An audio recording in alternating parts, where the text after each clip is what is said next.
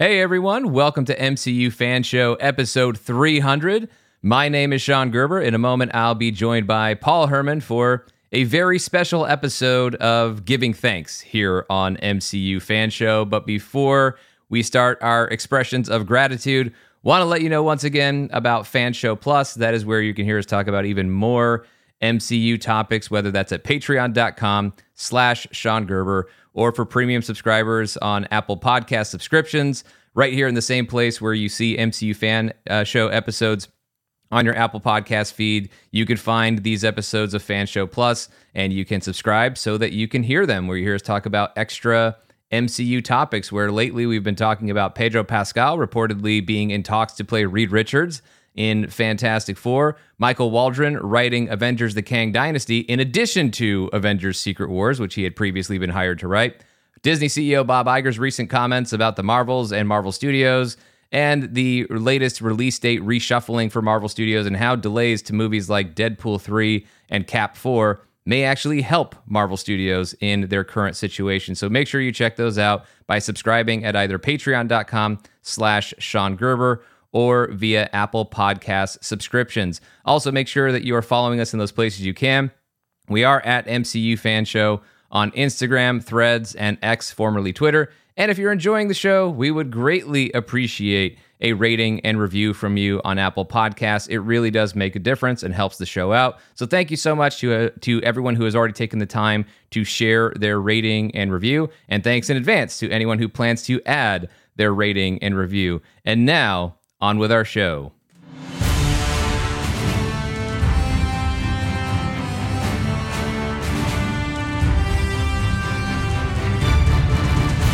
For the 300th time, well, not quite. I know you haven't been on every episode, most of them, for almost the 300th time. Well, I think when you count other Patreon stuff, approximately, Paul, for the 300th time. How you doing?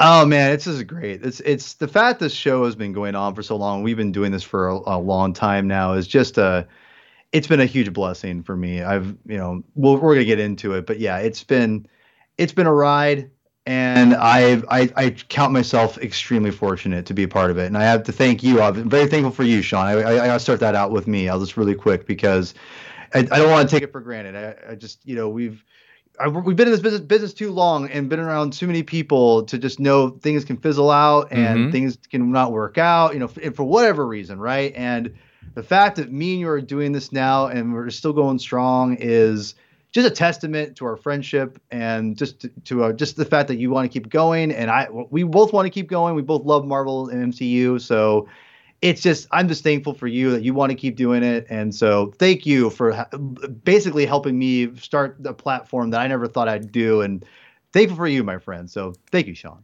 Well, you are very welcome, and thank you for all of that. And of course, I am very grateful for you, Paul, my dear friend. I love you very much, and I am so happy that you emailed me back in the early days of Modern Myth Media to but you did actually send, as I've said before, little history lesson, which some of you who've listened to us for a long time have already heard, so I apologize, but maybe you'll just get wrapped up in the nostalgia like I am. Yes. But yeah, in the early days of the Modern Myth Media podcast, of which this show became a spin-off and then basically kind of grew to being very much its own thing, but Paul had reached out and wanted to be on the show as a Marvel zombie to add to our mix on the Modern Myth Media podcast. And so, but he didn't lots of people have asked to be on podcasts that I've done over the years, but not everybody actually sends their previous work in podcasting. And Paul sent links to shows that he had done. And I thought he sounded great. I thought he sounded like he'd be a fun addition. And so brought him on to Modern Myth Media. And then the rest kind of became history. Eventually, Modern Myth Media led to the spinoff of Making Mine Marvel, which is the original name of this show that then became Marvel News and Marvel Studios News before ultimately having its current title for the past few years. And the title that I believe will remain, MCU Fan Show. And here we are 300 episodes later. But I think when you hear that history, because this specific podcast we launched in 2015, but of course, we got together for Modern Myth Media in the spring of 2011. And so through that time, while I appreciate and mark the milestone that this is episode 300, we've done a lot more than 300 episodes, a couple hundred episodes worth of Modern Myth Media. And I was just looking at it the other day. If you include all the premium podcasts on the Patreon, I've done over 1,400 episodes of this show and various shows or extensions of this show via via Patreon and the main podcast and everything else. And, you know, Paul, it's been so great to have you you at my side through this journey, because that's part of what really elevates the experience, is being able to experience it with someone you really care about. And also, what I've always appreciated about our dynamic is there are many ways in which you and I are very much the same, but we think totally differently. And so yes. I think what has been very much apparent over the course of this show is that even when we agree in the general sense that we like a Marvel thing, we often like it for very different reasons. Like when we've had the opportunity over the course of this show to highlight favorite moments and other things, we end up with wildly different lists of this franchise this collection of stories that we love so much. And it just speaks to the different perspectives that we both bring to the table. And so I, of course, am very thankful to have you here with me, Paul, and being part of this show. And it's been so much fun to continue doing it. And I think that gratitude, it's aided by knowing that there was a time when, you know, this show in 2017 where it kind of fell off. My fault because of my work schedule, and it was really difficult for me to keep up with it. But and that's part of why, you know, we've been doing the show for 8 years. And so normally you'd be higher up, and if you're doing a almost weekly show, I might have more than 300 episodes. We fell off for a little bit because of my own work schedule, but being able to bring it back in full force and staying pretty consistent with it since 2018, it's been amazing. And knowing what it was like to not have this show as often just deepened my appreciation for these weekly chats that we get to have about one of our most favorite things in the whole world and one of our most favorite collections of stories. But as much as I want to and now have thanked you, Paul, I know there's someone else out there, or lots of someone else's out there, that we both really, really want to thank. And that is you, dear listener. Everybody who's ever listened to these podcasts, I have so much appreciation for the fact that you have tuned in, especially if you tuned into one episode and you liked it enough that you decided to tune in again, which a lot of you have done over the years. I can't say enough and can't fully express just how much it means to know that there are people who actually care what we have to think about these. Or even if you don't care, if you're just mildly entertained or it's good background noise for you, I'll take it. That's totally fine. So I really do appreciate that there is an audience of you out there who really, really love the Marvel Cinematic Universe like we do, and you just want to, in some way, deepen your exploration of it, your connection to it, or just hear more about it and just keep it in your head for longer and find different ways to keep it in your headspace for as much of your day or your week as you can. And the fact that you invite us to be part of that and help you with that is something that means a great deal to us. And I know that when I'm thinking about it, and it's been a year where I'm certainly reminiscing and being nostalgic, because while this is the 300th episode of MCU Fan Show, this past September marked my 15th anniversary in podcasting about superhero-based cinema, for my own journey, starting on the original version of the Batman on Film podcast, and then launching Modern Myth Media, some other spinoffs, and ultimately making my Marvel News, Marvel Studios News, MCU Fan Show. It's been amazing to have that opportunity, and it's also been really humbling to know that there are a number of you out there who I know have been with me for a long time. Some of you have been listening to me ramble on about my favorite things.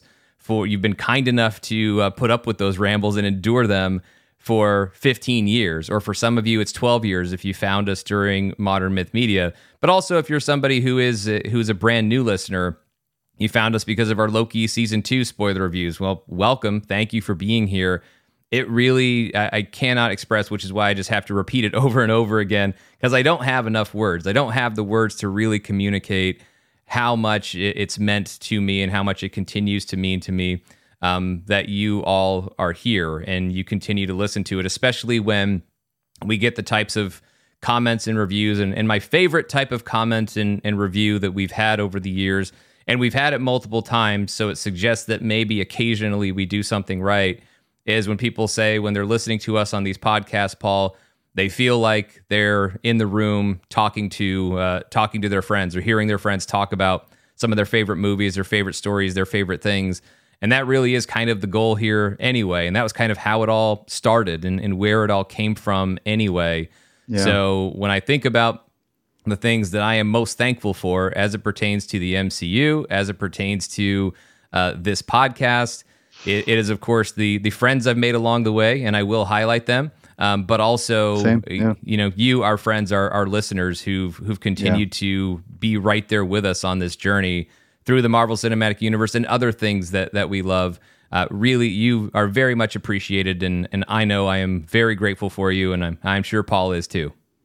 No, obviously, and it's so funny because people, when we watch these things and ourselves, Sean, whatever, we always see people do this. They always say, we want to thank you. And it always kind of, okay, it's the obligatory, we gotta, but the thing is, it's so standard because it has to be, because without everyone listening, there is no reason to do it. I could talk about this with my friends all day long, and that's what I'm grateful for. But everyone, giving us a reason to do it, it does motivate us and help us. And it's awesome. It's so appreciative. And I just want people to know that it's not lost on us, especially me too. I mean, listen, I'm not the easiest person to listen to all the time. I hear myself talk and it drives me nuts. I'm like, how can anyone stand listening to me for more than 5 minutes is beyond me. So just for people who don't like me out there who listen to this, I understand, because I feel I'm in your camp probably more than you realize. But whatever the case, I just want to say thank you. There's so many people to always make comments, whether it be criticism or even nice things, or at least cordial about it, could talk about it, because I love engaging with people and talking about Marvel, and that's what it's all about. And we would not be in this situation if not for people to want to keep listening. When we did the whole road to the MCU, road to Infinity War, Sean, that was probably, I still look at that as some of my favorite podcasting we've ever done. Yep. Because how much, and we get so many responses from it too. You tell me, people always talk about those episodes being great entry points. Not just that, but just fun, just kind of evergreen episodes. And if you're just listening now, go check those out. Those are some of my favorite, because it's a time capsule of our life at that time when the movie came out. And it's so much, because these movies meant so much to us. We remember all the things that were happening around us and how those movies affected our lives. And again, it's just, commercialized art. I get it, but it does make things, our lives are set around this in some ways. And it's just kind of fun to kind of relive those moments. And man, so many memories would flood back to me. And I just love that. And that was a special time leading up to Infinity War. And honestly, maybe that's why I always prefer Infinity War over to Endgame. Endgame obviously has the best ending of all time, but Infinity War just has such a special place in my heart. And I wonder if it's because we did those episodes. I don't know, but I mean, it didn't hurt. It didn't hurt. Yeah. And I think in those episodes, for reference, by the way, if you want to scroll way back in the feed, although I think some of those episodes might be broken in various transfers. I'll have to go back and check them out, and I'll fix them if they're broken and some of them aren't working. But that spans from episodes 55 through 74 of this podcast. I think there's another one mixed in. Episode 64 was an interview with former Marvel Studios visual development illustrator Anthony Francisco. But also wrapped around that episode are a bunch of episodes that we did that we called The Road to Infinity War. And jumping ahead a little bit, because I will throw out some other favorite episodes that we've had in the overall history of this podcast a little bit later on in the show. But Road to Infinity War was big. And when I talked about this episode, there's this podcast really coming back in full force in 2018. it really started with Road to Infinity War. And it was a special time, not just because Infinity War was coming out and we were very excited about it. It was the 10th anniversary of Marvel Studios, and so there was a lot of coverage around that. And I was just flooded with all of these feelings of what it was like. And when you really do think about and try to focus and hone in on what your experience was in watching a lot of these movies, if you were there as these movies were coming out, maybe you joined the MCU later, and that's totally cool too. But if you were there in those early days of the MCU and all the movies that led up to Avengers Infinity War, what I found is I was just being flooded with all these feelings of nostalgia and how happy all that made me to go back and think about and be surprised by just how much I remembered about the journey to each of those movies leading up to that point. Of course, in the middle of that road to Infinity War, Black Panther came out, so that became part of the road to Infinity War, was a spoiler review for Black Panther. And so just all of those feelings about it, all of those feelings and all of those memories of the journeys to those various MCU stories, what it also really made, what it really clarified for me is just how much it really did mean to me and how much all of those stories really meant to me. And all of that experience with them, not just watching the movies for the first time or second time or fifth time, who I watched those movies with, who I had the conversations with about those movies leading up to them when new trailers came out. And yeah, a lot of the times that was right here in podcast form, whether it was on Modern Myth Media or various title iterations of MCU Fan Show.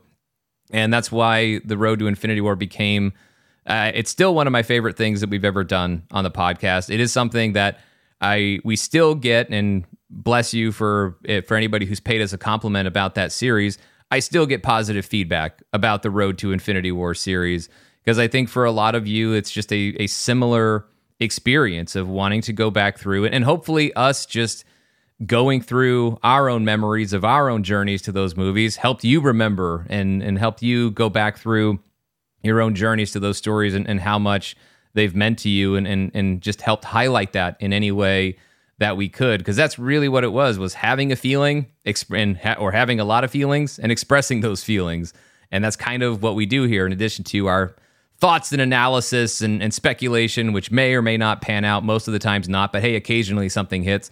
So that's really kind of a big part of what this podcast has been about. And I think Road to Infinity War really did set the tone for what this podcast has become. You know, of course, I mean, I was already a fan of it and already enjoyed doing it before that. But I think it was a key moment in the history of this podcast, and certainly a lot of beloved episodes there. And so we certainly thank everybody who either you were listening to those as they came out, or you went back and found them. Just really appreciative of that. But yeah, Paul, the Road to Infinity War was certainly special, because it helps you realize just how special all of this stuff is to us kind of all the time, and more than we realize. Yeah, no, it was, I look back at that time and just it being, I'll be just kind of give people a reference point in my life at that moment. It was a real dark time in my life, and my only escape was probably Star Wars and Marvel and doing podcasts, and that stuff was what helped me kind of stay without going mega dark, to be quite honest. Just going through a lot of just stuff at that time frame, those couple of years, and it was, like I said, Marvel definitely, and doing the show and the Road to Infinity War helped me kind of look back on my life a little bit, and being serious too. Like, this is Sean knows what I was going through at the time and everything. And I could tell you, like, it was hard, and going back and talking about those movies again and reflecting on my life, just seeing how I changed and things have gotten better or whatever. It was nice to see.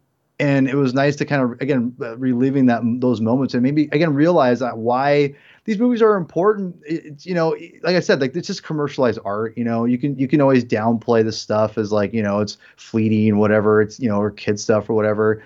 I'm a big kid, and that's why I love it. But I'm going to be honest. But at the same time, the escapism that it creates and the way that I just, it's such a nice thing to get lost into, because it's so massive. And I love how the MCU, you can always, like, reflect on these things in your life as you watch them, and then they go, oh yeah, this happened in here, and then like, and how you get stoked for the next thing to come out. Like, that's why the connected universe works, because they're always tied to some part of your life in some way, and it always triggers those things. And again, like, we could go on and on about this, whatever. But I just so thankful for those episodes, because I think they definitely helped me in different times put perspective of things, of what I was going through, and reminded me of why I love doing the show, and why I love the MCU and Marvel as is, because what reliving it all, it was just a great experience.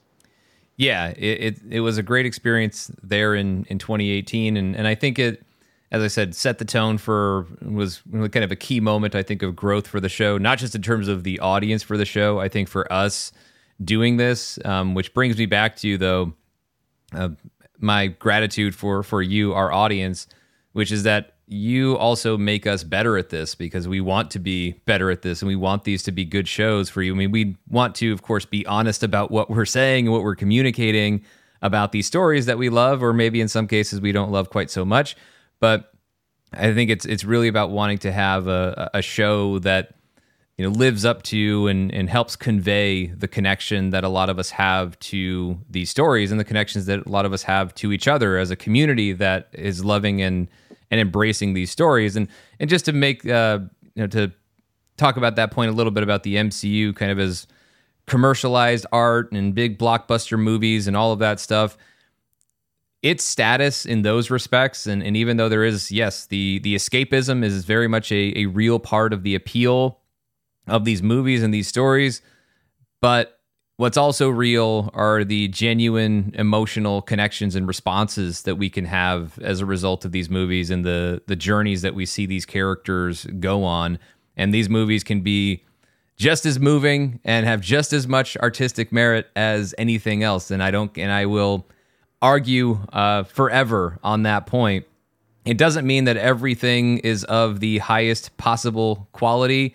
Some movies are greater than others, or better than others, or however you want to look at it. But there is so much greatness and genuinely great storytelling on all levels to be found within the Marvel Cinematic Universe, which is a huge, huge part of why these stories have meant so much. And I also would be remiss if I didn't highlight some listeners, because as I mentioned, when the podcast came back in full force in 2018, that was also when we launched the Patreon. And there are some folks who joined us on the Patreon within the first month of our launch and are still with us today. Them being Darren and Jim, who's been on the show, David, Nick, Brian, Carrie, TJ, Brent, who's been on the show, Brian, who's been on the show, and Ron. Thank you all so much for joining us early on in the early days of the Patreon and sticking with us. If there's anyone I missed, I'm just going off of the data that's there on the Patreon, but if there's anyone that maybe wasn't shown there, I do apologize, but you are very much appreciated. And everybody who's ever signed up for the Patreon, or who's ever signed up on Apple Podcasts, who liked these shows enough that they wanted to listen to even more of them and pay a subscription to listen to more of us talking about this stuff that we love so much. Really do appreciate that. And it is not lost on us one bit that everybody's out there working hard for the money that they have, and that they spend some of that money to hear more of these podcasts. We really, really do appreciate that. And it always is humbling to know that there are those of you who are willing to do that. But also, as I said, even if you're not subscribing to the premium shows, if you're just here listening to MCU Fan Show, also still very much appreciated for being a part of this with us, because that's also what gives me, I know for me, selfishly or unselfishly, it gives me a sense of community, of knowing that we're all here and we're all still caring about this thing.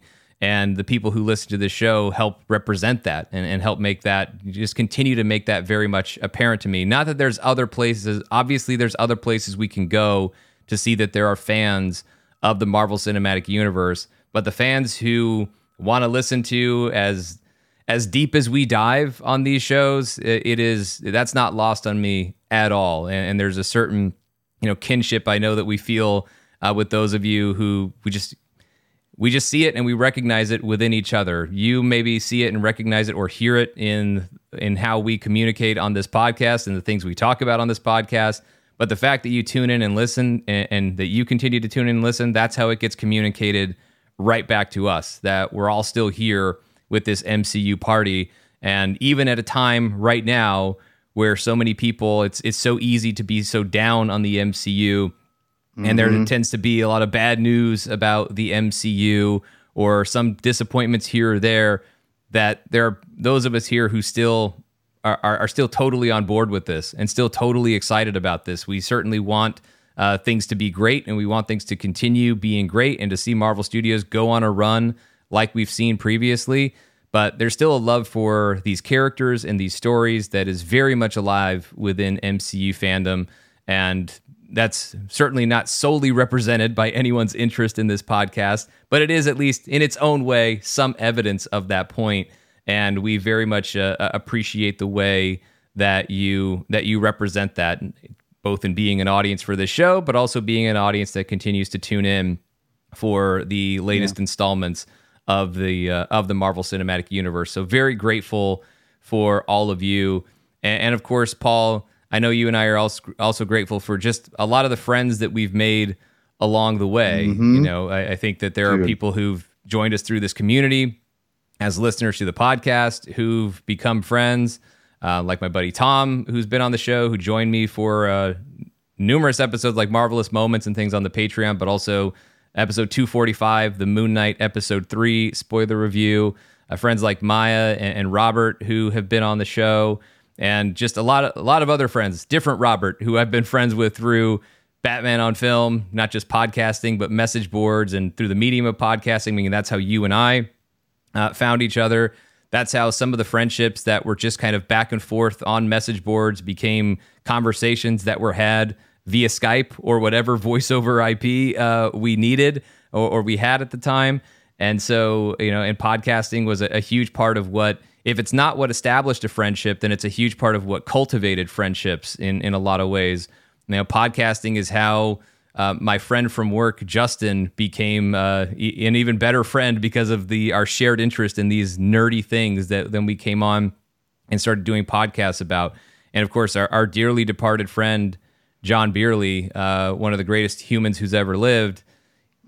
I knew John through Batman on Film and writing articles and being on message boards and stuff like that. But it wasn't until I actually got to talk to the guy on a podcast where that friendship really blossomed. And the fact that it wasn't on this podcast, it was on Modern Myth Media. But, you know, there actually is audio documentation of the first time you met John Bierley.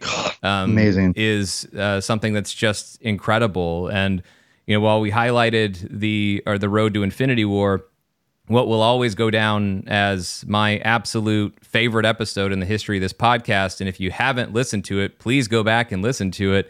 And even if you have, go back and listen to it again. I'm sure many of you already listened to it multiple times, in which case, thank you again. But episode 124, our Avengers Endgame spoiler review, I mentioned how you as an audience inspire us to be better. The MCU also can help inspire us to be better. And when I saw Avengers Endgame, and I knew that I loved it as much as I did. I mean, the pressure was already there, but the pressure was amplified when I saw Avengers Endgame, and I knew that we needed to have a great spoiler review in order to just measure up to what an amazing movie Endgame was, and the perfect culmination to the Infinity Saga. We needed a podcast that could represent that. And I knew I needed to bring in somebody who was always better at this than Paul and I ever were. And so I brought in a ringer with John Bierley to come in and join us for that spoiler review. And we were very fortunate that he did. And that remains my favorite episode of this podcast. I am very, very proud of that episode. I think we did right by Avengers Endgame in that episode of the podcast, largely because of the late, great John Bierley, who was a dear friend. And obviously the friendship went beyond podcasting, of course. But in terms of where it really started, it was via this. It was via doing stuff like this and just bonding over the things, the characters and stories that we love. So the friends that I have made along the way, Podcasting also a big part of deepening my friendship with my good friend Mark Hughes. It's just been such a blessing to have made so many friends and so many connections with people through this, and also connections, as I said, with our listeners. If I haven't met you or we haven't interacted on social, it doesn't mean that I don't. I may not specifically know your name, but I do know a lot of you are out there, and we do care. But the friends that I have had been blessed to meet and develop those friendships with has been such a huge thing and made a massive impact on my life, and I will forever be grateful for that. Yeah, I could be here for days talking about, obviously, John Beerley, Chris Cloud, Justin Bolger, just the people who I consider my family. And I could be here for eons, and I would never have known it without doing Modern Myth Media and strengthening everything through Sean. And it's crazy, this world. And it just shows you, even when things aren't like, if your shows aren't popping the way they are, you just keep doing things you do, and you just keep developing relationships. Developing is a key word here. Developing relationships with people. You'd be amazed at what you can accomplish and what you'll get out of it over time. And nothing's instantaneous. And for anyone who wants to get into podcasting and things like that, I just encourage just to develop relationships. And develop's a key word again. Develop relationships with people, get to know people, and you never know who you might connect with someone and become like that person becomes a part of your family. Because when me and John connected on that Thor episode, never would have thought, we would become as close as we did. I mean, you can hear it now, but right. Yeah. How could you have imagined then? But I instantly don't connect with people. I mean, I'm a people person, and I connect with a lot of people, but like not like with John. I know when I can vibe with someone. I'm like, oh man, me and this person would be mega tight, and instantly. And I was right, because we became my brother. We vacationed together, for God's sakes. Yeah, no, it was the greatest meet cute in the history of podcasting.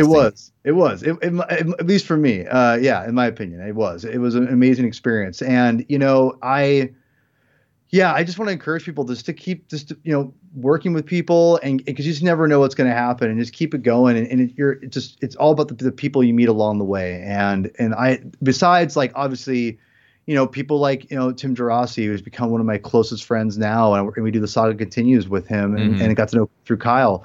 Tim was a fan of the show, and it was through that we became friends, and we found out we were huge Star Wars fans together. And then ever since then, we became like super tight. And honestly, I can tell you right now, during like some of the craziest time of my life when we had Lulu and we were in California, I can tell you right now, like, Tim was there as a rock for me, and it's so funny, because I was telling my wife this other day, I'm like, I almost sometimes feel like like the universe, whatever you believe, whatever deity, religion, whatever, but whatever deity is out there, knew that I needed someone at that time in my life, at that very moment, and needed to be within like earshot and be readily available.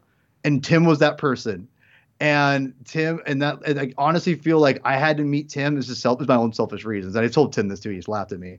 But I said, I think that we were meant to be friends, so you would be there at like the time when I was like probably the most mentally insane in my life. And you were there to be like the anchor, because my wife and me were in a different universe. It's a long story, but Tim was there and was like support. I could go to him whenever I needed him, and it was amazing. And I feel like he was literally brought into my life just for that moment, because I needed something like him at that very moment. So it's amazing. And the show, besides like the family I've met, tons of great people I've got to know, like Ryan Yunt on Twitter, if you're listening to this, Del Reed, Bill's Mafia, my boy, the guy rules, makes shirts for people, and like is an awesome dude. Adam Nye, another great guy. I used to listen to his band, before I listened to the show, or the show was even in existence. And then I find out this guy, like, hey, listen to your band back in the day, so it's crazy how this all happens. And there's tons of other people, I'll probably forget their names off the top of my head, but people who've helped contribute to other podcasts, who support my other podcasts, like The Saga Continues, or my new venture right now, The Comic Binge on YouTube. So many people have supported it from the show and told me that. And I super appreciate it. You have no idea how much it means to me. So all the people, obviously my family that I've met through, through this, and strengthened. The biggest word is developing and strengthening, and beautiful relationships, and other people I've met. Thank you so much. Thank you so much. Yeah, and speaking of other connections I've made, just even people who are not part of the podcast that I've been on, but we've met through podcasts and being guests on various podcasts. I mean, the guys at Heroes Reforged, I can't say enough good things about Adam Hlavik and Agustin Rios and Hector Navarro. Those are awesome guys that I've been fortunate enough to be able to connect with, and also other people who, whether they've been part of the Patreon or there are other people who are just, and they're connecting with me through our socials. People like Katie and Kara, a fellow Seahawks fan for you there, Paul. But Leah, Lisa, there are so many of you out there who have just been such an awesome part of our experience with this podcast, and we really do. And Carol as well. So many of you who have checked in over the years and continue to check in. And we really do appreciate it. And just share your excitement with us, your excitement as fans with us as fellow fans. It always has meant a lot, and it always will continue to mean a lot. And it is a huge part of what we are so grateful for. Thanks to the MCU, and thanks to being fortunate enough to have this podcast dedicated to the goings-on of the Marvel Cinematic Universe. So beyond the gratitude for our listeners, our community, our friends, another thing that I'm grateful for, Paul, I'm grateful for the word that kept coming to mind as I was thinking about this. And I know, by the way, as we're doing an episode about giving thanks, I'm aware that Thanksgiving was last week, but I think this is still the season of giving thanks. And also, really, an attitude of gratitude is nice to have any time of year.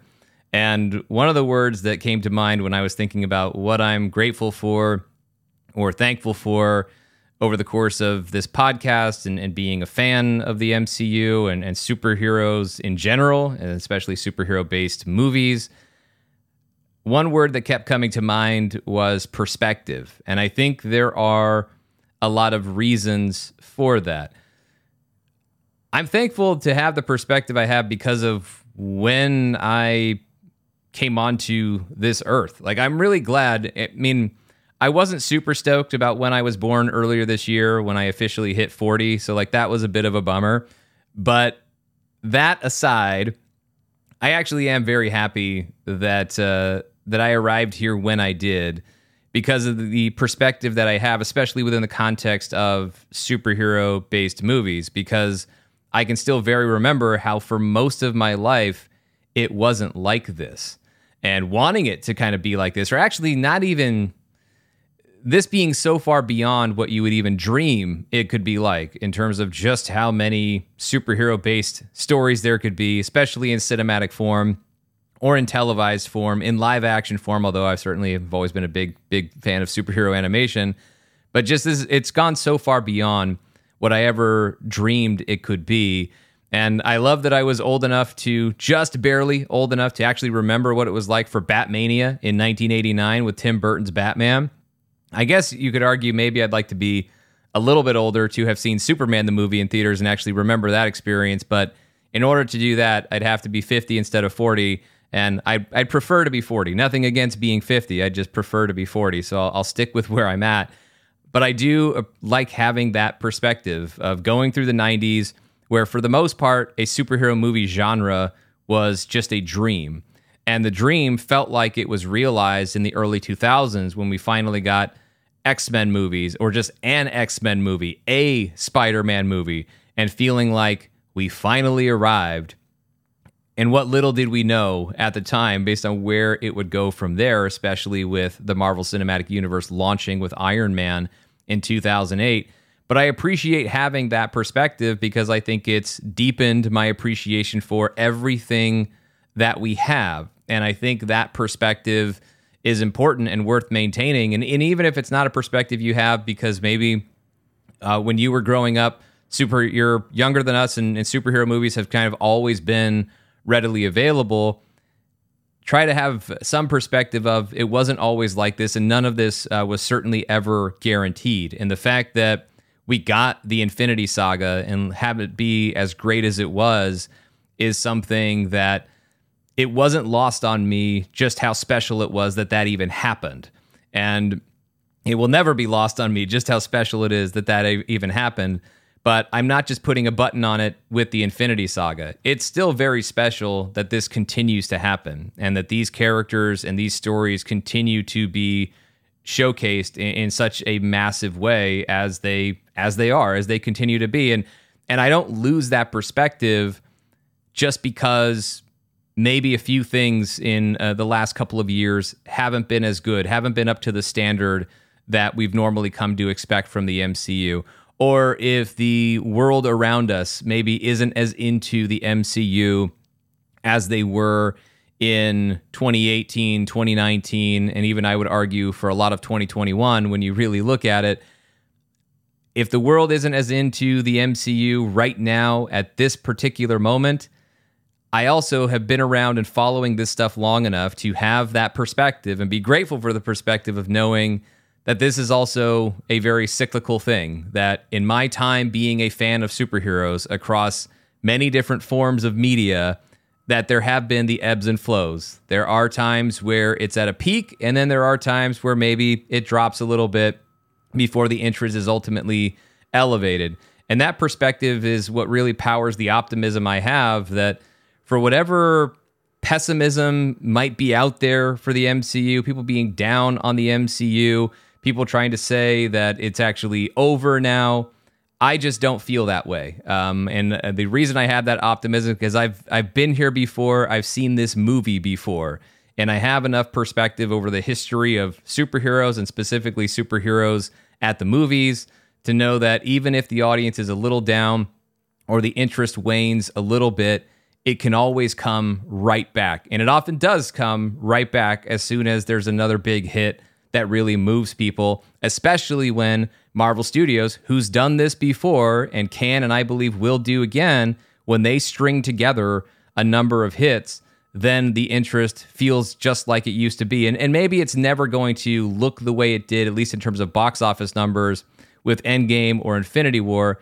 but we also know that it doesn't have to in order to know, for us to be able to know, see, and feel that audiences are embracing these characters again. And I know you could also just say, well, we don't need the audience to embrace them as long as we continue to. This podcast is okay. Like, we have a nice, we have a very strong listenership that we are very grateful for.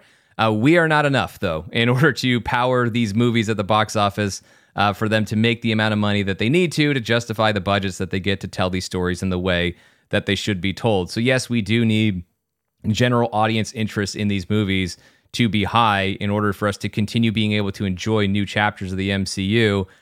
I think it's still high enough, even if there are some recent examples that don't showcase it. There's another very recent example like Guardians of the Galaxy Volume 3 that shows when you've got the goods, the audience will show up. Even if they don't show up right away, they will still show up. And so all of that, I believe, for the MCU, yes, there was the rise of the MCU that peaked with the Infinity Saga, and maybe there's been a little bit of a fall down the hill, just a little ways over these past couple of years. But the MCU, before long, is going to be on its way back up. I have no doubt about that, thanks to the perspective I've gained by being around for as long as I've been, and specifically being a keen observer of superheroes and the various forms their stories take. Yeah, being thankful for the MCU existing is really, it goes without saying. As someone, like you, Sean, who I'm just a little tad older than you are, and went through, superhero, anything was just always looked down on, was always considered kid stuff, and never, for a long time considered to be just beneath them. And, the comic book medium being a big part of that, obviously, or the biggest part of that. And it's so funny to witness, like, being cool with X-Men, Spider-Man films we were getting. The fact we got Daredevil, I was like, I can't wait to live in 1998, none of us were asking for a Marvel movie to be nominated for Best Picture. And then 20 years later, it happened. And I've gone on record many, many times. I don't want to repeat myself. Repeat myself a lot in the shows. I apologize to everyone who's listening to our other episodes, but it just, I I still can't believe I live in a world where we're getting the multiverse. And I know it's a controversial thing and whatever at this point. And it's been hit and miss. I gladly admit that. At least from the mainstream level, I'm enjoying it. But Well, again, on a mainstream level, audiences embrace the multiverse in the Spider-Verse films. They also, by the way, even if I wasn't the hugest fan of that movie, Multiverse of Madness made a lot of money. And so to say that the multiverse is an automatic turnoff at the box office, it isn't. The multiverse, You're right. The multiverse is a form. It is a tool for storytelling, but it doesn't make it inherently good or bad. It doesn't make it inherently appealing or unappealing to an audience. Like with any other concept, just like superheroes in general, it's about the quality of the story you tell. Mm-hmm. Well, it's just like, it's funny you bring that up because the other day, someone I'm acquaintances with, and I like him. He's a very argumentative person. Said, like, very blanket statement, and he does this for reactions. But he's like, "Well, Superman's a boring character." I'm like, "Well," in the very blanket statement, without giving more specifics, I said, "Well, I just read maybe one of the best Superman stories ever, and it's effing incredible." And like totally goes, "You're wrong." It's like, "Well, yeah, you had to do this and you had to do that." And I'm like, "Well, you made a blanket statement. Like, you can't just say this is boring, because you can make any character can be boring. Any character can be interesting. It just takes the right ingredients to make those things good." And I think that's one thing the MCU has done well. And I've always will say that I'm thankful for they aren't beholden to the comics, but the comics are definitely the North Star majority of the time of everything they do. And and it's not like they go out of their way to like, we have to do this because of the comics or whatever. We have to do this, or we have to make this Easter egg. It just makes it more fun. And that's the thing about it that I never thought I'd get, was this connected universe of TV shows and movies, and having them all be in the same universe. And that's the thing that Marvel did back in the comic books. That DC was kind of loosely connected. It was never one centered universe. Marvel was the one that married that because, well, Stan Lee was writing them all. And, he tried to make them kind of fun, and he kind of interconnected them just kind of by accident. It was not by accident, but you know what I mean? It wasn't meant to be as massive and as interconnected as we all love comic characters in the mainstream comics today of like DC and whatnot, and this whole connected universe. But that's what it's turned into. And Marvel was the first, comic, you could say a franchise, medium of any kind to really embrace that.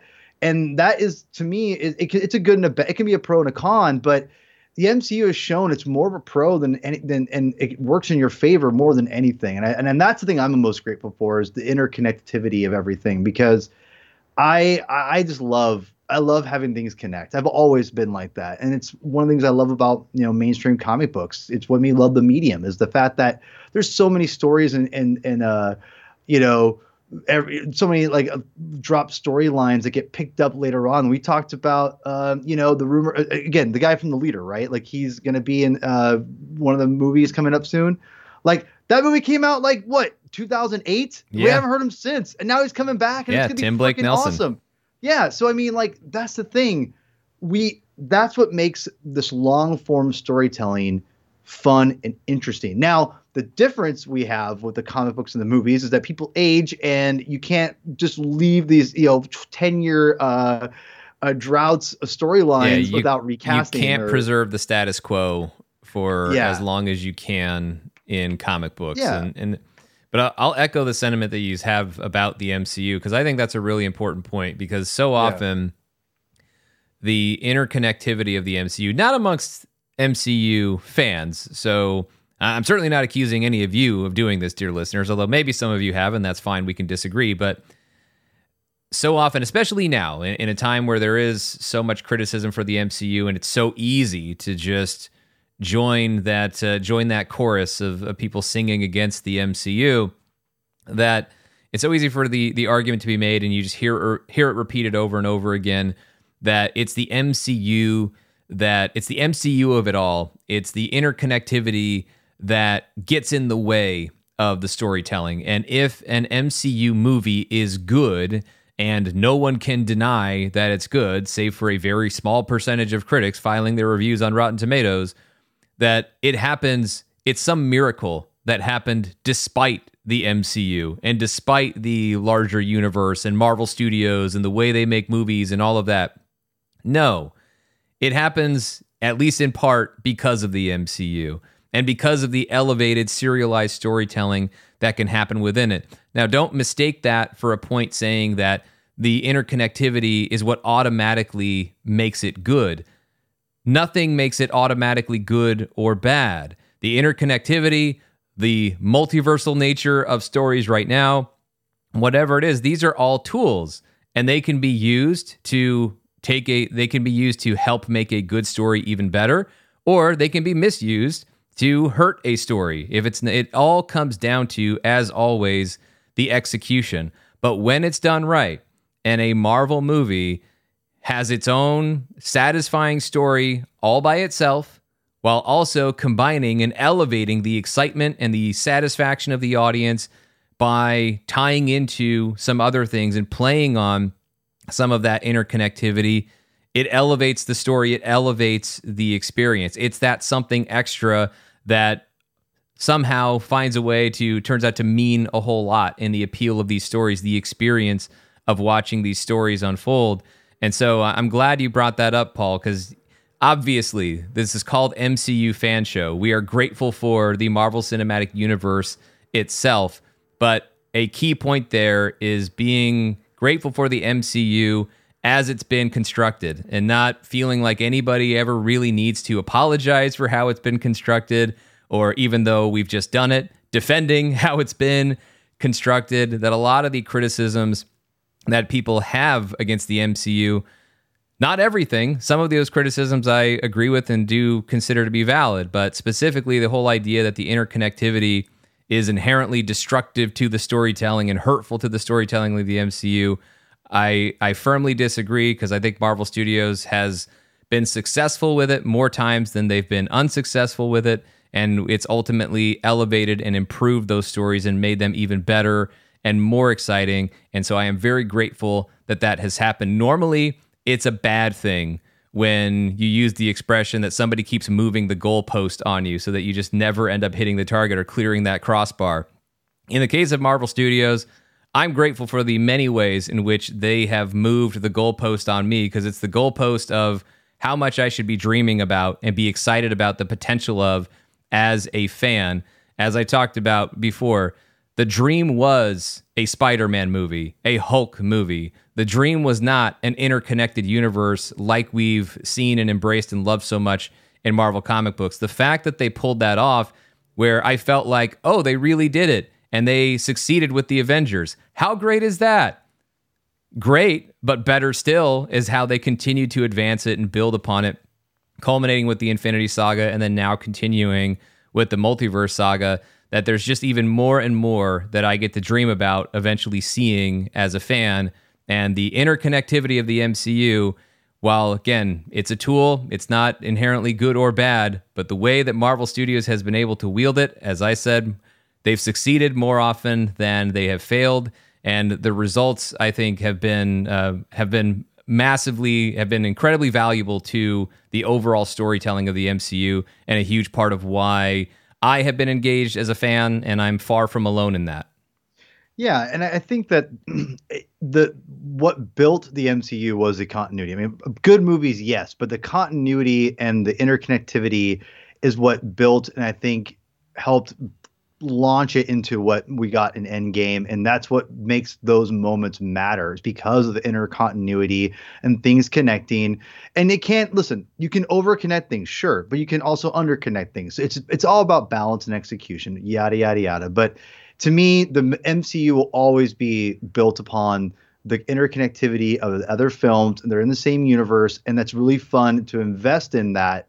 I think your time, because because I maybe I'm just a homer, but I watch these movies and I'm like, when I watch Multiverse of Madness again or No Way Home, I don't feel I have to watch a billion things to remind myself. At least this from a peripheral, like if I'm watching, there's solid movies in my opinion. Like if I've seen, like when I was a kid, one of my favorite movies growing up, it wasn't like the top 10, whatever. I rewatched a ton, was like Star Trek. Oh my God, always Chris will kill me. He always gets mad when I mess this up. But it's the one where the Klingons get killed on the ship. Oh my god, I used to New Frontier, maybe, I don't know, whatever the one is. I can't bail you out on this one with Star Trek. Yeah, I know. I feel bad. I forgot. I always forget the name of it, but I'm me with names and titles. But anyway, I hadn't seen. I don't think I've ever seen at that point in my time as a kid seen any Star Trek film. And they're very much predicated on just not really. They're all. I knew they were a franchise, but like I had no idea what was going on as far as before. And I just sat down, watched it, and Undiscovered Country. That's what it was. Thank you. So anyway, I'm watching that movie, and I love that movie. The movie's great. It's a great movie, and I have no idea how anything happened before or whatever. And movie stands by itself, and I can stand by that. And when I watch movies, there's certain movies that definitely you need to know, like Infinity War, Endgame, those kinds of movies. I think you obviously have to have a background knowledge. Even Avengers, to an extent, I don't even know if you have to in those cases. I mean, I do know people who saw where Infinity War and or Endgame was their first movie, and they got it. And I think that's the balancing act that you're getting at there, though, is that it needs to work if it's the only movie you're watching, but if it can also be elevated, if it's not the only movie you're watching, or Infinity War is the first Marvel movie that you saw, and then you really loved it, so then you went back and you got caught up, and so then when you finally rewatched Infinity War, you got even more out of it. That is the process working as it should. That you should be able to sit down, as you said, it's the balance and the execution, perfectly balanced, talking about Infinity War, that it has to be satisfying to an audience. I mean, now we're sort of getting on a different subject that I'll definitely be addressing on Fan Show Plus, if not also here on MCU Fan Show. But the whole idea of balancing that experience of, yes, the story being told right in front of you, just like a comic book. The comic book that you're opening up and reading right there, it's still got to be a good comic book. It doesn't matter that it's part of Marvel if the comic book is bad. So the story's got to be good, and it has to deliver in its own way, even if it's the only story that an audience member is interacting with. And then, of course, if it can be even better if it can be elevated for those who maybe are already more invested and have already been reading along or watching along. Or, again, as I said, if after the fact they go back and look at everything, and so then when they get to that rewatch, they get back to that moment, it means even more.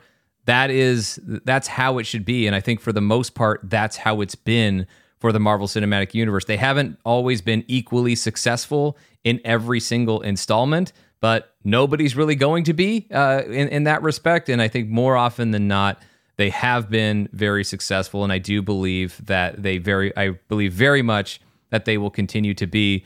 And while we're expressing gratitude for the MCU, I want to extend that to the people who have worked so hard to make the MCU what it is, and that's literally thousands of people who have worked on these movies over the past 15 years now since Iron Man. The filmmakers, the crew, the producers, everybody who's been a part of telling these stories and telling them as well as they have been told over the years, I am so deeply appreciative of.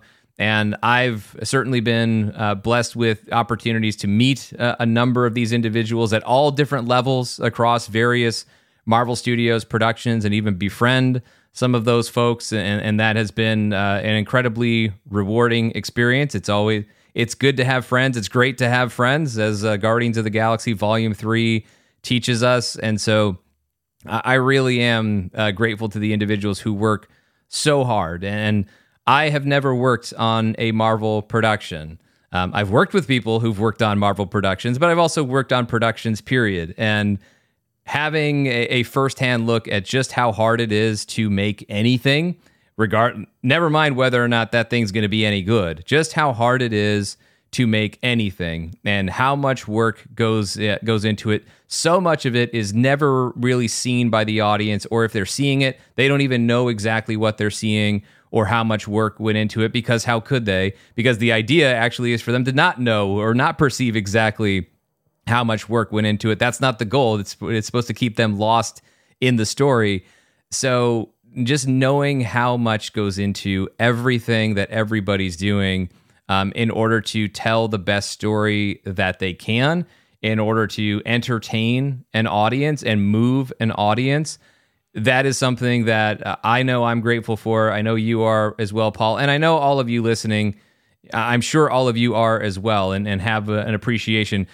We are Marvel fans, right? We stay through the credits. We see all the names. And for every name, that's a lot of work that somebody did to help make that movie or that show that hopefully you just loved. And if not, hopefully you'll get back to loving the next one. It's a lot of work that went in to their name being on it, and even a lot of work for people whose names don't end up being in those credits that we sit through for Marvel movies and Marvel shows. So to the people who, if any of them happen to be listening to this show, and I know some of them have listened to some of our shows over the years, don't know if they're listening to this one, but if any of you are, thank you very much for your hard work and your dedication to your craft. And the evidence of your hard work and your craft shows in the final product that we have been treated to in the movies and shows that we've been watching for the past 15 plus years. Yeah, no, totally. And, which I think we're going to be getting to a little more specific things we're thankful for MCU stuff. I'm not sure if we're doing that, but yeah, obviously anyone who puts work in this kind of thing is thank you, because this is making art of any kind of level is never easy. So it's much less a multi-million-dollar, $500 production, film or TV series or whatever. So there's a lot of moving parts that have to be all in sync, and that's no easy task. Yeah, there is artistry, by the way, at every level of filmmaking. Amen. And so artistry within those doing the hair and the makeup, artistry certainly within the visual development team, led by Ryan Meinerding and, of course, Andy Park over at Marvel Studios.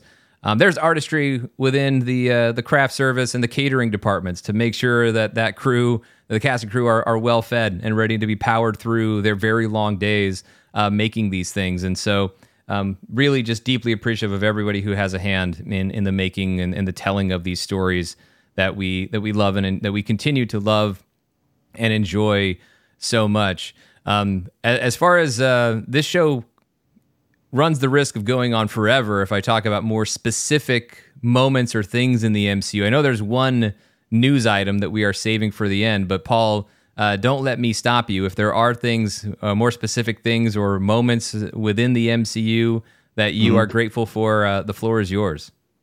Yeah, I would say, I'm just grateful. This is really cheesy, but I'm just grateful that Spider-Man was able to come into the MCU. That's a good one. MCU, and play such a pivotal, great role that Sony and Disney could play nice and figure stuff out and figure out a workaround. And I look at No Way Home as being like, again, I needed to do a proper rewatch of everything, but I think No Way Home is maybe one of the goats, And oh yeah, I look at that movie and it's phenomenally, it really is. I say that, and I'm not joking. I think it is a well-written movie for what it is. I mean, like I've said it on the show.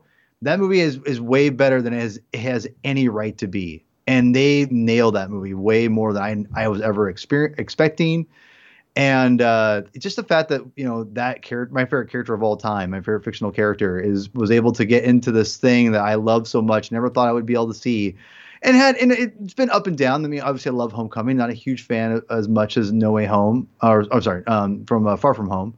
But No Way Home, to me, it was like, it's all worth it, because that movie is just in essence couldn't capture Spider-Man is spirit better than anything I have read or watched in a long, long time. And it was beautiful to witness in the context of the MCU with Doctor Strange and again, the interconnectivity that makes that movie great. Not, minus the nostalgia, member berries, if you will, right? Like it's besides that. It's like the whole thing with Doctor Strange and Peter's lesson. It's a great thing. And so I'm just super grateful for Spider-Man. I'm grateful that, we're getting build up to things like, Young Avengers even. I know it's controversial that the Marvel's coming out, and the whole kind of quasi, end credit scene. But I'm really grateful for that story, because I think it's going to be, I think that movie or whatever it turns out to be could be I want to say saving grace, but it could be something that really helps Marvel kind of figure itself out because, the young people is always where it's at. And I think Marvel will always be for people who are kids at heart or who are young kids themselves. And I think that something like that, having Miss Marvel and, the new Hawkeye and all these young characters they have, American Chavez, they need to get them together and put them in a movie. And I they're obviously building towards it. And I'm really excited about that. And I think that is, to be honest, I'm grateful for that because we haven't really got that in the superhero thing. A young, specific character movie, maybe New Mutants, which I love that movie, by the way. No one else does, but I love it. That being said, but have a young, superhero movie like that, it's gonna be really fun. So I'm grateful they're going that route. And they're not, hopefully they don't shy away because I think it needs to happen. And I'm grateful that there at least appears to be a going for it. So those are just a couple things off the top of my head. Yeah, I think the Spider-Man deal is worth highlighting in the history of the MCU because it was certainly something that I again, in that category of we didn't even really know that we could dare to dream this because it just always seemed like it would be impossible. And because even there was a moment where when the rumor started that Disney and Sony and Marvel were all working on this in 2014, and even the big Phase 3 announcement that I was fortunate enough to be there for in October of 2014 at El Capitan Theater, big rumors going into that presentation that's where they would announce that Spider-Man was going to be joining the MCU, and that didn't happen. Kevin Feige just blew us all away anyway by announcing that incredible Phase 3 slate and then bringing out Robert Downey Jr. and Chris Evans to say that to officially announce that Captain America 3 was not going to be the Serpent Society. It was, in fact, going to be Civil War. Oh, by the way, Robert Downey Jr. introduces Chadwick Boseman as Black Panther, who's going to be in Civil War and also, of course, star in his own movie. And so I think that presentation, of course, that's certainly a moment that I'm grateful for. And there are some other experiences, MCU experiences that I can highlight that I'm certainly grateful for that really helped stem from this podcast.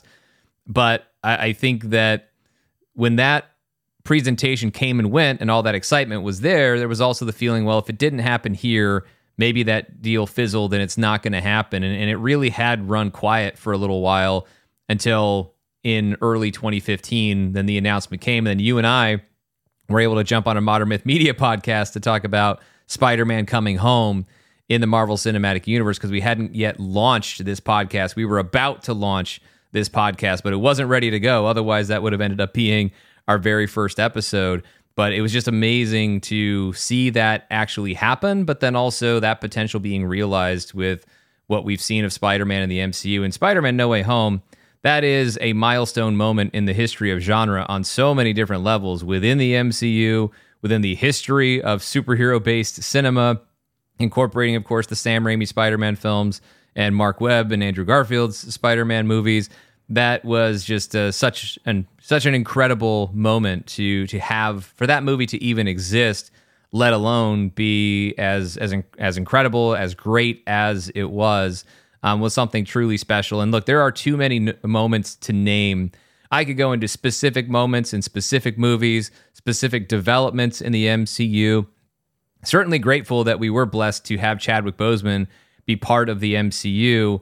Forever tragic that his life was cut short, but having a legacy like his that lives on through the work that he did in and outside of the Marvel Cinematic Universe is certainly something to always be grateful for. And I think also, as I said, some experiences that I've had. I've been very fortunate, thanks to whether it was this podcast or other projects that I've been a part of. Very, very fortunate, privileged, blessed to have been to some incredible MCU events. I mentioned that Phase 3 announcement, although I didn't actually get that through a press invite. I got that as a Marvel Unlimited Plus subscriber. So that was just straight up a fan invite that I got for that one. But then also being able to be invited as press to cover Marvel movies at a number of junkets, being able to go to some Marvel premieres. I mean, I can't believe it happened. I got to go to premieres for Avengers Infinity War and Avengers Endgame. And it's just, if I never got to go to another premiere again, as I said to myself at the time, like, I'm good with that. I'm already way too lucky to have already been able to be at so many of these events and being able to experience these movies in the way that I did, at least in certain cases, those being the first times I saw Infinity War and Endgame at those premieres. Just incredible. The ride that I've been able to go on as a fan, thanks in part to having this podcast and other work that I've done, is these are just memories that I'll always hold on to. But as I've continued to say over the years, and it still is true, I don't care if it's a premiere, I don't care if it's a junket, there's really nothing that was beating a Marvel opening night. I do think in recent years it's been a little harder to have that same energy since they started showing these movies at 3 p.m. on Thursdays. So I would like to get back to that feeling that we had in, they still do the 7 p.m. showtimes, but the Thursday night 7 p.m. showtime of a brand new Marvel movie, especially at an IMAX theater or a Dolby Cinema with a totally amped up crowd watching a Marvel movie, that is the best way to watch a Marvel movie. And so I am very, very grateful for the memories that I have for every Marvel opening night that I have attended, and grateful for the fellow audience members that were a part of my experience in watching those movies and helped elevate the experience of watching that movies because of our collective excitement in those rooms. It's just, it's a huge part of the magic of going out and seeing these things in the theater is, yes, you get the biggest possible screen, best possible sound. All of those things are great, but it's the community that really sets it apart. Certainly with experiences that I know we can all remember. If you were there, if you saw those movies in the theaters, the snap with Avengers Infinity War, having the crowd be silent, and then a crowd that could not be silent during the final battle, and with portals and the and Mjolnir and everything else in Avengers Endgame being a huge part of making those moments what they were, because we just couldn't help ourselves, and all that emotion and that excitement just spilling out of us, because how could it not? Because of how great that movie was in Avengers Endgame, and of course all the stories leading up to it. So more things than I can count, more things than I can recall in a single podcast of things that I am grateful about as it pertains to the MCU. But before I move on to the next thing, Paul, anything else on your gratitude list for the MCU that we haven't hit? We can move on. All right. Well, I'm going to move on to the medium of podcasting. I've already mentioned how it's, can be a great vehicle to develop relationships and foster friendships, whether that's with an audience or with your co-hosts or your guests or whoever that may be. But also as a vehicle of self-expression, it's something that I have been very grateful for, that I've had this avenue to express myself and to be able to communicate with my co-host, but communicate with an audience, to just express how much I love this stuff, because it's maybe making up for lost time, because growing up, it was a lot harder to find people who liked the things that I liked. It's still a relatively recent thing in my life that so much of the world embraces the kinds of things that I am a huge, huge fan of. It used to be a challenge growing up to find maybe one other kid at school who would be a superhero nerd, and they may not stay into it for as long as you did, or as long as I did, speaking to my experience. So there wasn't always an outlet to go and express and just channel all of that excitement and all of that emotion that I feel as a result of these stories. And I know the emotion may not always come across, because if I'm known for anything, it's being level-headed, and you can hear it in my voice most of the time when I'm doing these shows. And that's just because I want to be clear and be understood and make sure everybody knows what I'm trying to say. But I don't know that I always really convey. Sometimes it shows up, but I don't always convey the level of excitement that I'm actually feeling. But it's there. That's what keeps me here. That's why I continue to do this. It's why I've been doing this in this podcast for 8 years, overall, various podcasts doing this sort of thing for 15 years with no plans to stop anytime soon, because I feel these things and I think these things, and these stories impact me on all of these different levels that I have to sort through. And having the podcast gives me a great reason to sort through and examine my own feelings and how these stories move me, how they affect me, the how, the why, so that I can articulate that for an audience. And if in any way that helps you explore your own feelings and and articulate your own thoughts and feelings about these stories, great. I hope I've been able to do that for at least some of you. But certainly on a selfish note, this helps me. This really does help me deepen my own understanding of how I feel about these stories. Maybe I'll beyond that, how I feel in general. So I am grateful to have this outlet. And this is the only outlet that, because I've tried other things, but this is the one that really allows me to be as long-winded as I so clearly and unavoidably am. And you all don't seem to penalize me for that. And you still embrace it as I ramble on and on and on. So I very much appreciate your patience and acceptance on that level. And I am just grateful that this medium of podcasting exists, speaking of perspective and things that go through waves of popularity and then maybe slow down for a bit. I've seen podcasting go in cycles too, as it seems to be a little bit right now. But podcasting is still just as exciting to me as it has ever been. And I absolutely love doing this. And I'm so happy that this form even exists, because I always liked the idea and grew up listening to a lot of radio, especially sports talk radio. But I always knew if I wanted to have a talk radio show, I'd rather have it be about my favorite things and I like sports too, but wished I could do something like that for superheroes. And thanks to podcasting, I can. So I'm glad it exists, and even more grateful that there are those of you who listen to me when I put these out. Yeah, I'd be here all day talking about podcasting. So I'm just going to echo exactly what you just said. Yeah, it's very therapeutic. It is. I'm glad. So, but it works out, and I'm grateful for it. So there's one more thing that we want to talk about being grateful for, as just a more recent news development, grateful/hopeful for in the MCU, and that'll be what we end with. But before we get to that, I do want to highlight some favorite episodes. Obviously, I mentioned earlier the Road to Infinity War series that are spread out from episodes 55 through 74. Episode 124, our Avengers Endgame spoiler review, but there are several others that I want to quickly highlight.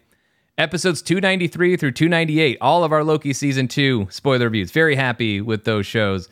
The episode 293 through 298, episode 258, Marvel Studios SDCC 2022, plus Black Panther Wakanda Forever trailer breakdown. That was a first for us on the podcast. Paul and I watching as the news was coming out of a Marvel Studios Hall H presentation at San Diego Comic-Con and reacting to it just as we discovered it, just as we found it out in podcast form. I know a lot of those things have changed, especially in terms of release dates, but that episode was still a lot of fun to record, and we certainly got a lot of great feedback for a lot of people who had fun through us having fun. And so that's almost pretty much as good as it can get. So very that will always be a favorite episode, or at least a favorite memory for this show. I mentioned before, 245 Moon Knight episode 3 spoiler review with my friend Tom. 236 is our Spider-Man No Way Home spoiler review. Special movie, special show. Really long episode, so I don't know if anyone wants to listen to that again. But if you haven't, set aside a week and listen to it. 191, our WandaVision episode 8 spoiler review, the previously on episode. 183, that was my interview with Marvel Studios Director of Visual Development, Andy Park, who's also become a friend over the years that I'm very grateful to be friends with and also share a birthday with. 170, what brought Maya to the MCU? My friend Maya, who met through our community on the Patreon, on our Discord, joined the show to talk about how she became a fan of the MCU. And that's certainly a type of show that I was doing back then that I kind of want to revisit at some point. But happy to have Maya on the show for that. Episode 134, the Marvel Studios 2019 Hall H presentation reaction. And it's not just so much that specific episode.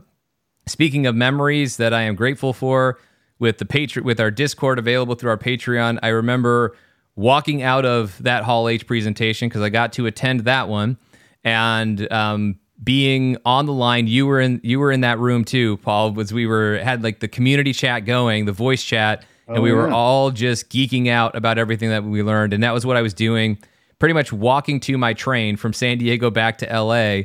And then for those who stuck around, we were talking about that Marvel Studios Hall H presentation for my 3.5-hour train ride home from San Diego to Los Angeles. So thank you to everyone who was a part of that very special, very fun night as Marvel fans.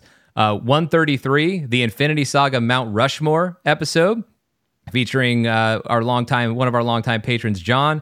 Episode 104, our Spider-Man Into the Spider-Verse spoiler review, just because that movie's awesome and it was fun to review it.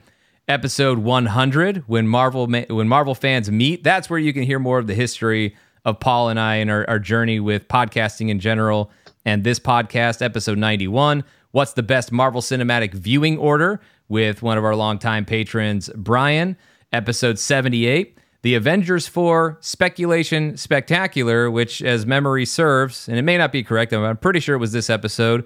This was the one where Paul might have been the first, if not certainly one of the first, to throw out the idea of Avengers 4 being titled Avengers Endgame. So Paul threw that out there, and I believe it was in that episode. Episode 76, our Avengers Infinity War spoiler review, for obvious reasons. Mentioned the Road to Infinity War episodes. An episode that is currently not on our feed. I got to find it and get it back on there somewhere. One of our earlier episodes. One of the more infamous episodes in the history of our podcast, our Fan Four Stick, Fantastic Four 2015 spoiler review. That was an all-timer. I got to find it, and it's there somewhere on a hard drive, and I'll get it back into our feed. So those are some favorites over the years, but I also want to highlight a few very special episodes. 171 for our king, Chadwick Boseman, as we were remembering Chadwick Boseman in the days following his tragic passing, with my friends Maya and Robert joining for that show. Episode 101, Paul and I celebrating the life and legacy of Stan Lee after he had recently passed at that time. And of course, our dedication episode to our friend John Beerley. It doesn't have an episode number. It's in our feed as Modern Myth Media for our brother John Beerley, our dedication to our dear friend. So those are some episodes that are favorites and or very, very special and emotional episodes that I'm very happy with, very proud of, even if not necessarily happy for the reasons we had to do them in some of those cases. But very proud of some of those episodes and worth going back and revisiting. Or if you're new to our podcast, if you want to get an even better sense of maybe who we are and who you're starting to spend some time listening to, those will give you a good sense of where we're coming from. So, Paul, let's go ahead and let's move on to one last thing to be grateful for. And this is slightly tongue-in-cheek, although it is also very sincere. And the reason I want to include this is I got a chance to express my own thoughts about this on Fan Show Plus, but our listeners, with whom we are forever grateful for, haven't had a chance to hear your thoughts on this. And that is the news from a couple weeks ago that reportedly Pedro Pascal is in talks to star as Reed Richards in Marvel Studios' Fantastic Four. I know there are a lot of other rumors that are out there for Fantastic Four casting. We're just going to focus on this one because the trades also picked it up. It is not a done deal. It has been, or at least certainly wasn't a done deal when it was reported, as various issues being highlighted, scheduling issues, and everything else that may ultimately prevent this from coming to fruition. But it at least sounds like there's a good chance that this is going to happen, Paul. And if it does, I will be forever grateful for this casting because I absolutely love it. And now I really have to hope that it happens because it's going to be hard to reconcile my feelings if it doesn't. And I don't want that to hurt my feelings about whoever would ultimately be in that role if it's not Pedro Pascal. But I love this casting news, and I really hope that that Pedro Pascal is indeed our Reed Richards in the MCU. What do you think? Yeah, I love it. I mean, obviously he's done a lot of stuff lately, and I've seen people say that he's in too much stuff. He's oversaturated himself, and I push back on that a little bit because I feel like the Mando show, most of the time you don't even see him. Exactly. So you don't visually see him. If honestly, I wouldn't even know that was his voice if someone didn't tell me. I mean, it's I'm so integrated. That's just Mando's voice, right? So I feel that is not as big of a deal. The Last of Us, obviously, it's its own thing. It's not superhero related, so whatever. To me, he's got such a he's got such a great positive like following with him. Like, and that's we talked about this too. First of all, he's a phenomenal actor. So I mean, like that's no problem there. I think this would be a really goodwill kind of sign to the fans from Marvel if they could get Pedro Pascal because of his ability to just what people will respect. I hate to bring that whole thing into it, but there's a respect that he'll bring to it. He'll have a different fan base potentially that might be open to watching the Fantastic Four because it's Pedro Pascal. And he's someone people root for. Exactly. And I feel like that would be a very goodwill sign of Marvel of hiring him as Reed Richards. And I mean, like, I think he'd be perfect. I went on record saying I'd like Diego Luna would be a great Reed Richards. I mean, like, I like this idea of making Reed older, and I think that's the thing I like about it. And it would be cool to see an older Fantastic Four if that's the case. And you can always make him look younger and make him more as you fidge a little bit and say early. Sure, this is Marvel; they can de-age anybody. Yeah, exactly. So I mean. So that being said, I think it'd be great, and I would love for him to do it, and I think that it would bring a lot of credibility to the project, and I think Marvel needs a little credibility now because of some of the things that have been going on, and I think getting him on this movie would make people go, huh, okay, well, and so because I don't think Pedro would do something if he's just. I mean, I'm assuming he wouldn't, just for the sake of money and not having some kind of connection to it in some way.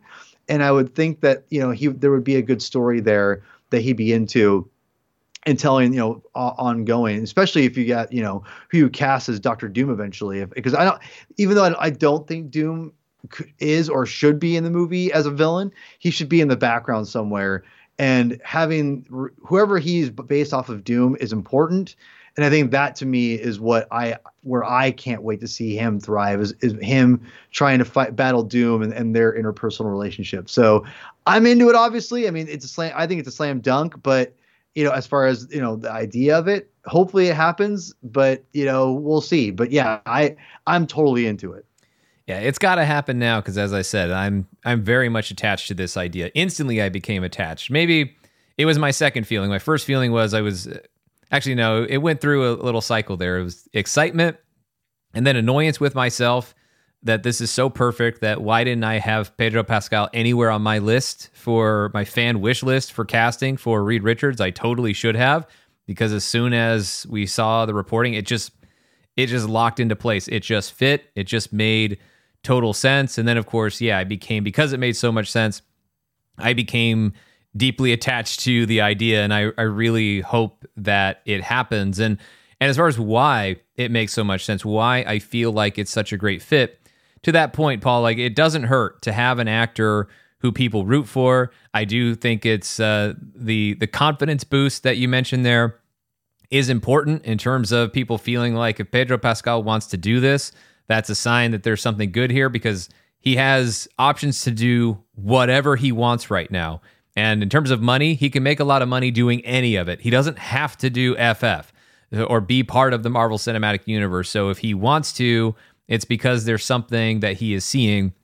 And so that confidence boost factor, I think, is very, very real and generates a lot of goodwill for the project. But most importantly, it's not just people like Pedro Pascal and that people are rooting for him and they've enjoyed him in other things. What's most important is still ultimately going to be the performance. And you got to have the right actor to give the best performance, the best portrayal of a given character. And I can see how that happens with Pedro Pascal. I have always felt, and I have said as much in numerous of these 300 episodes or 1,400 plus, counting the premium podcast, that the role of Reed Richards is one of the trickier roles, not just in the MCU, but in superhero movies in general, to cast, because you have to have a guy who can be cold, withholding, sometimes overly analytical, caught up in his own head, caught up in his own mission, and that can sometimes make him slightly aloof to what's going on around him, and especially the emotional experience of others around him. He has to be all of those things, and yet still have this undercurrent of warmth and likability. To be cold and warm at the same time is a very difficult thing to do as an actor because it's something the audience has to feel. It's not something you can just communicate through the dialogue and everything like that. You can do your best in structuring the story, but there's also just an essence to it. There's also just a natural quality that a person has to have. And I think that, or if it's not natural, they're still able to create it within their performance. And that is what Pedro Pascal has been doing as Joel on The Last of Us. Now, there's a whole science nerd thing for Reed Richards that doesn't apply to Joel in The Last of Us. I do believe that Pedro Pascal will be able to catch up and be just fine there.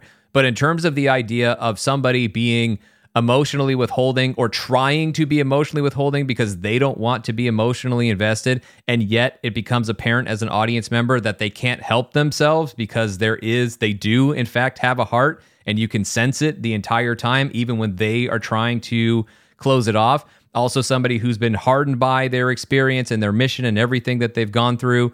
But again, the cracks are still there in that emotional vulnerability.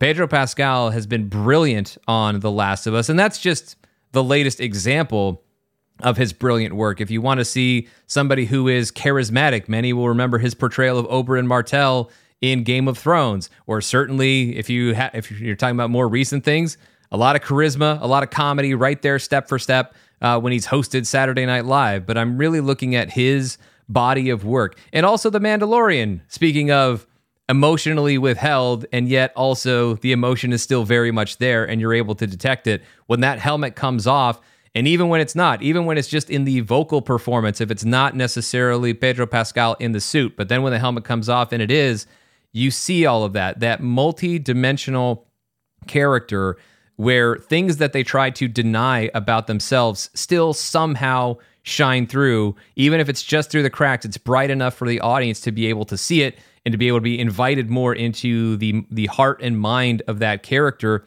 That is what Pedro Pascal can do with his presence as an actor. I think it's an extraordinarily rare and difficult thing, and it was something that needed to be there for Reed Richards.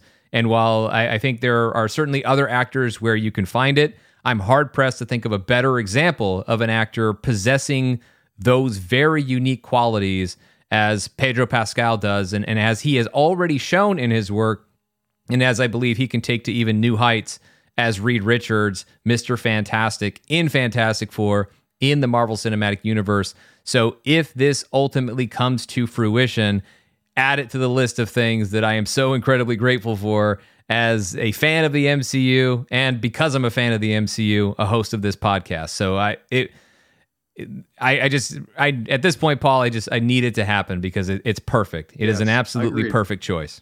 Agreed. 100%. And that is where we will wrap up this show. The attitude of gratitude will continue forever beyond this episode, but we do have to wrap up episode 300 at some point, and we have reached that some point.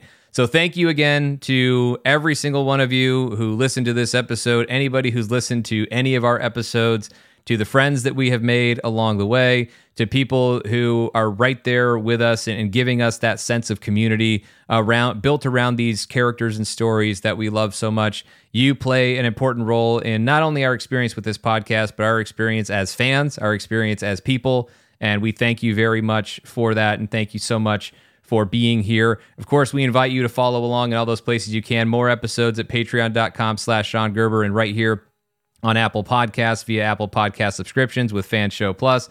But of course, you can just follow along with and reach out to us on our socials. We are at MCU Fan Show on Instagram, Threads, and X, formerly Twitter. Also, please remember to, if you haven't already, leave a rating and review on Apple Podcasts. It means so much to us and also makes a difference for the show. So it means a lot to for those of you who have already taken the time to leave your rating and review, and we thank you for that. In addition to thanking for you for tuning in and being part of our experience as fans and part of our community of fans here of the Marvel Cinematic Universe. Paul, where can these wonderful people follow you or find you?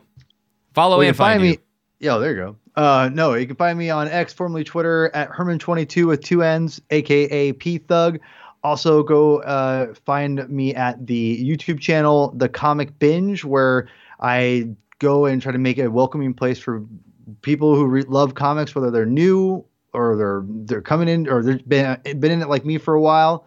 I'm just trying to make it a place where people can just kind of hear a good conversation about comic books and not have it be, gatekeepy or whatever, and try to have some fun along the way. So go check that out there. Next week's episode, we're going to be talking about Xmas, meaning Christmas. I love saying Xmas instead of Christmas.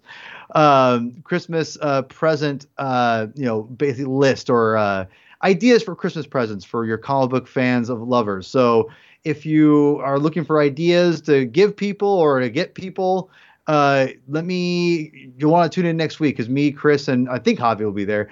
We'll be giving you some ideas of what you could do which comic books and the MCU are very close related. So if you're looking for ideas, we might have some ideas there. Check it out. So next Tuesday, next Tuesday will be the episode. Check it out there.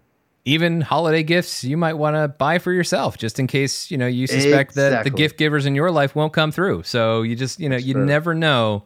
And it's certainly worth tuning in to the Comic Binge in general, but certainly for a holiday gift guide.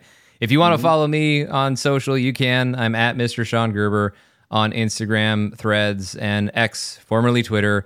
So thank you once again to everyone for being with us on this journey through this episode, the 299 that preceded it, and many more in other places in our own podcasting and MCU fan journey. But for now, for this installment, for Paul Herman, I'm Sean Gerber. Take care. We'll see you next time.